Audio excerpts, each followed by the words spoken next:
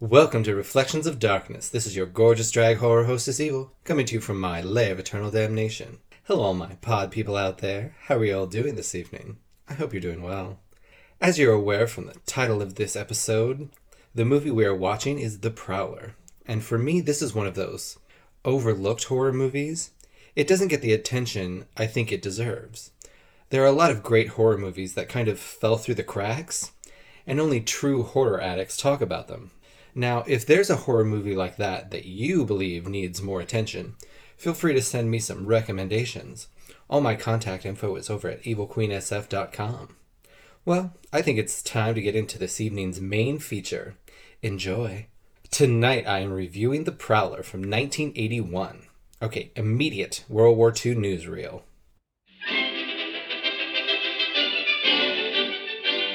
The Queen Mary, the greatest passenger liner in the world, brings home the greatest human cargo New York Harbor has ever seen. Almost 15,000 troops get an eager glimpse of the U.S. of A. Past the towers of Manhattan steams the 83,000-ton British liner. These victorious GIs have done their duty. They answered their country's call, left their jobs, their families, their sweethearts, and beat the Nazi tyranny on 1,000 battlefields. For some, the psychological victims of war, it will be a long road back. These men will need time to rebuild the lives they set aside when Uncle Sam called. For others, the GIs of the Dear John letters, it means starting over, replacing what they have lost.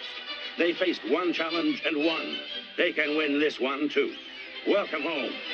Let dancing replace marching.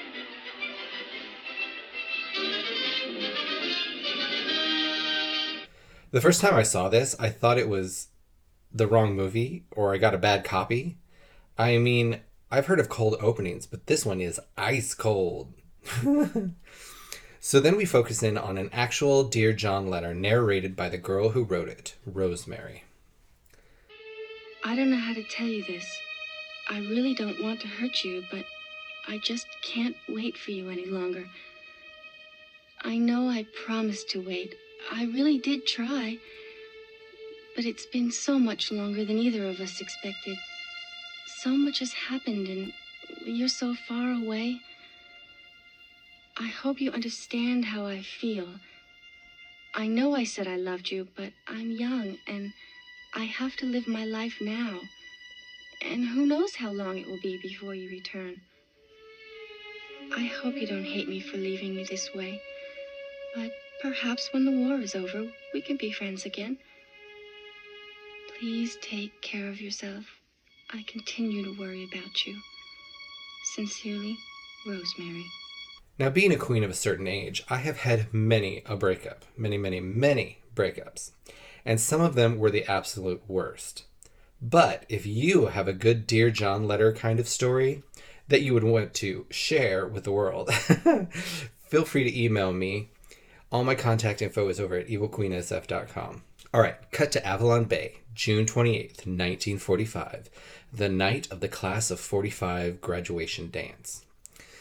Now, I love all the old cars, the old military outfits, the music. It's all very of the time. And I guess a lot of these graduates are just home from overseas, from the war, because they're all wearing their outfits. So we see the spoiled brat guy and his date, the pink dress girl, Frances Rosemary, leaving the dance early in this stunning car. And I guess they're driving out to make out down at the gazebo on the end of the pier. But we also see someone in boots and green pants with a pitchfork. And he cuts the lights to the gazebo. And as the couple is making out on the gazebo, the girl sees him from behind. And he forks right through the two lovebirds. With the help of his foot, he gets all the way through. Then he leaves a rose in the girl's hand. I mean, it's a great kill. And I also love that the killer has to use actual force to get the pitchfork all the way through the people. It makes it seem so much more real because he had to use his foot to get it all the way in there. Not like some horror movies where they just stab right through and no resistance at all. It was great. And now, title card, The Prowler. So now we jump to Avalon Bay, June 28th, 1980, 35 years later. And a bunch of college kids are preparing for the graduation dance. And we meet Deputy Mark and his college girlfriend Pam at the police station with Sheriff George, and we get a little exposition. I gotta stop by the office first, though. If I don't, the sheriff will kill me. They haven't had a graduation dance since 1945 because Major Chatham wouldn't allow it. He'd stop it now if he could. But he can't. Since the stroke, no one's even seen him. You know, I feel sorry for him. He's all alone in that house, so close to where he found his daughter and that boy. The state police called about an hour ago. Somebody robbed a market up near Columbus. Cut some kid up and took his car. They think he may be headed this way. Are you still gonna leave? I can't start the summer without fishing. Now, you know that. I never could. Besides, you've been here for 2 years now. You can handle anything that might come along. So the sheriff leaves for his fishing trip. And I'm guessing this is just a small college town. But it must be like a small private college or something. They don't really get into it, but this place seems really tiny. Cut to the girls' dorms, and they are all getting ready for the dance. And then it's intercut with scenes of someone lacing up their pants or boots or something very tight with his knife and bayonet and shotgun. And I like the way they interlaced it with the girls getting ready and him getting ready and the girls getting ready and him getting ready. It was a great scene. Then one of the girls flashes the old neighbor man who's in a wheelchair. One girl, once all the other girls are gone because they're all done and ready, one girl's left alone getting ready and she's still in the shower. I'm like, come on, girl, get going. And someone is walking up the dorm steps. Then we get the naked girl in the shower shot, obviously. And then, bam, someone opens the shower door. And it's her boyfriend. So he goes into the other room to start getting undressed to join her. And bam, he gets stabbed right through the head and out the bottom of his jaw with a bayonet. And he bleeds all over and his eyes turn white for some reason. It is a great kill. Now it's Shower Girl's turn and she gets pitchforked up the wall. Great scene. As some of my horror fans will know, the special effects in this were done by the master Tom Savini, and that's why the kills look so good. Cut to the dance and someone cutting cake. Cake. I always wanted to go to a dance like this, but I never got the chance, sadly. So Deputy Mark shows up to the dance, since he and Pam are dating, I guess. And it seems to be the only thing happening in that small town, so he has to do something. Okay, I just have to say this. I'm sorry, but Deputy Mark just is not attractive. Even in the uniform, he's just not cute. Ugh. Anyway. Then Slutty Flasher Girl grabs Mark to dance before he can get over to Pam. And Pam is annoyed. The one actual hot guy in this movie spikes the punch, which of course gets spilled on Pam, and she has to go back to the dorms to change. But, I mean, that'll teach you to wear white next to a bowl of red punch. So the killer is still there in the dorms, and he puts a rose on Shower Girl's face while Pam is changing right outside the door. And then she just leaves in this hideous teal outfit. But then, as she's going down the stairs, she sees the killer in his cool outfit coming down the stairs after her, slowly walking, as she runs all over the place looking for an open door or window. She finally makes it out to the back stairs, I guess. And wham, the old man, Major Chatham, in his wheelchair from next door grabs her, but she gets away and runs into Deputy Mark. So Mark leaves her in his Jeep, and he goes to have a look around. And the killer is watching him from the bushes. He finds Pam's purse that she dropped, and some wheelchair tracks, but that's it. Okay, so I have to say, the music and sound effects so far in this movie are amazing. So Deputy Mark goes in the dorm to look around, but the door to the room with the two dead people is locked. So he's just like, whatever. So he goes back to his Jeep, and they leave, and they go to see Major Chatham in his big house, but he's not answering his door. So they go around and back, find an open window, and head in. They call Major Chatham's name, and the killer hears them. So he must be somewhere in the house too. So they continue to look around as this tense music plays, really making this scene scarier than it is. It's a great job. And they head into the room and find a photo of Frances Chatham, the girl killed in 45, was the Major's daughter. So Mark goes to look around upstairs as Pam looks in an old box of photos, and she finds something interesting. You scared me. Everything's covered upstairs. Chatham probably hasn't even been up there since his last stroke. Did you find anything? Look at this. So what? It's the Major's daughter. Frances Rosemary Chatham. They must have called her Rose. And look, see, I found the pressed Rose in the yearbook, and the killer left behind a rose in her hands. Didn't you read my article? They never found out who did it. But it had to be someone in town, someone who knew that she was called Rose. And Mark, that guy still might be around here. Oh, man, I don't believe this. You're talking about something that happened over 30 years ago. Pam, the guy who chased you may be the one the state police are looking for right now. I said, let's get the hell out of here and go to the dance and see that everyone stays inside. Maybe you should call the sheriff. Thanks. I'm sorry. Okay. I didn't mean that. Yes, you did, Pam. Anyway, they leave Chatham's to go warn the people at the dance. Cut back to the dance, and Paul is drunk and throwing up, and his date, slutty girl Lisa, leaves to go take a swim. Okay, in the middle of the dance? Whatever.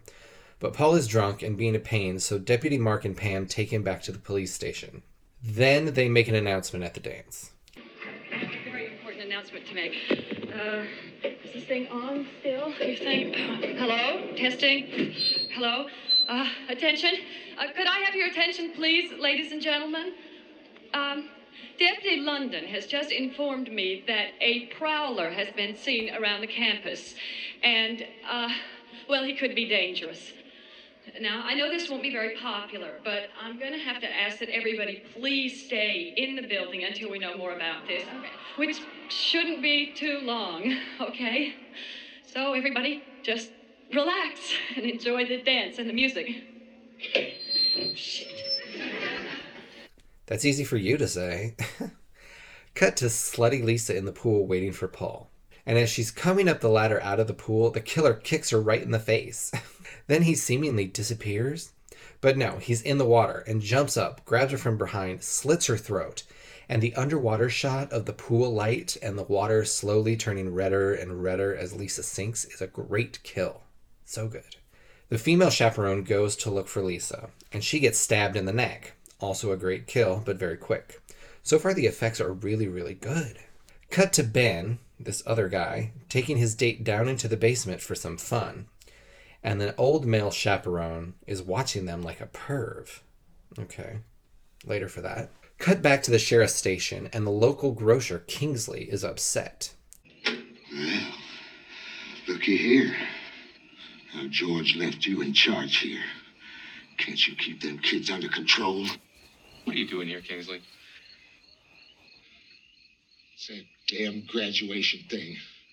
We haven't had any trouble out of that college for more than 30 years, and now they have to start that damn thing over again. What do you mean? There's a bunch of kids over there in the cemetery. I know what they're doing in there. Yeah, what are they doing in there, Kingsley?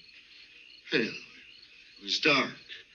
I couldn't see anything. Well, if you couldn't see anything, why don't you just go home? Sure. But that gate was wide open.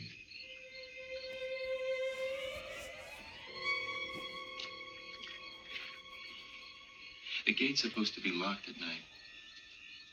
I wonder what he was doing wandering around down there.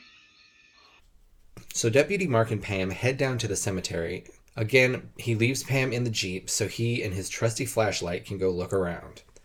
You know, I love graveyards at night. They are so cool. So the deputy finds a dug-up grave, and the casket is broken open, so the deputy jumps in and starts to open it. But someone else is in the cemetery and watching Pam in the Jeep.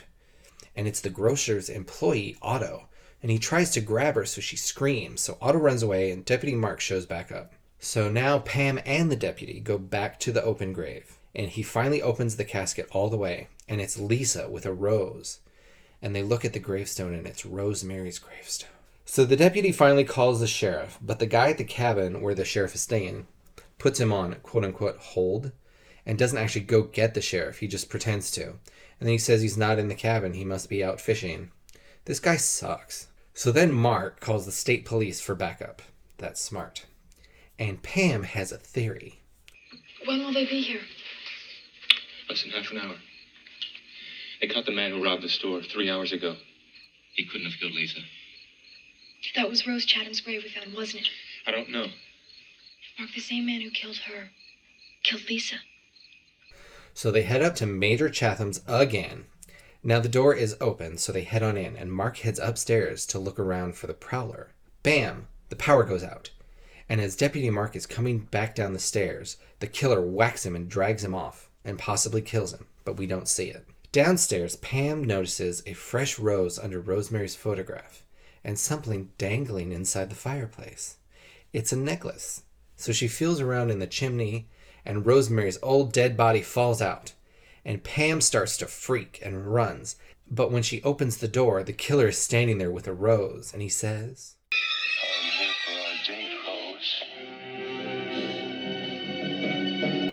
Then she runs, and he follows her with the bayonet. So of course she runs upstairs, not out the front door.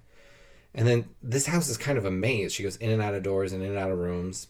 But she finally ends up hiding under some of the sheeted furniture. Here comes the killer finally. He had to stop and grab his pitchfork. So he goes through destroying everything in the room looking for her. Again, great use of music in this scene.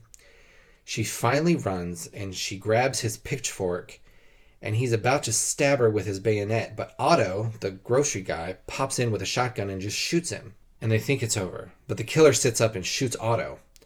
And then he gets up and Pam stabs him in the back with a pitchfork, and it's just stuck in his back as they both wrestle with the gun. And the killer has to take his mask off because he can't breathe or something. And it's the sheriff. Bum, bum, bum. So they keep struggling. And the shotgun gets right under the sheriff's chin. And bam, his head is blown to pieces. It's a great effect. And I can't believe they showed it because it is so graphic, but it is so good. Cut to the morning. And the state police have shown up. And Pam goes up to her room. And the shower is still running. So she goes to check. And dead white-eyed guy grabs her. Or maybe she imagined that. The end. Hello, what? Okay, so first off, what happened to Major Chatham? Is he dead? Is he still out there in his wheelchair somewhere? What about the kids in the basement with the old perv guy watching them? I'm guessing the sheriff is the guy who got the Dear John letter at the beginning, and the dance is what made him snap again? I don't know. Also, that weird jump scare at the end with the white-eyed shower guy, I don't know about that. I read that they wanted it to be like the end of Carrie, but I don't know, it just didn't seem cohesive. I love the killer's look. I love the choice of weapons. I love the kills. The music was perfect. The acting was good. The setting was fine, though I do wish there was a little more info about the college to help ground the setting better. Well, I give The Prowler from 1981 7.5 out of 10 bowls of spiked punch.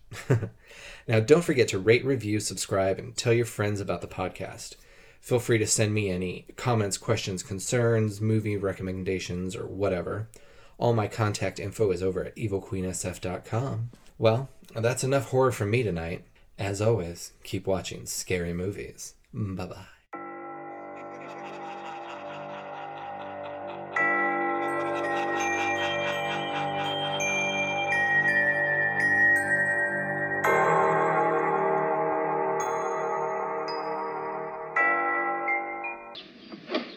Anything else for you today? Yeah, just some deodorant. No sweat? Get it?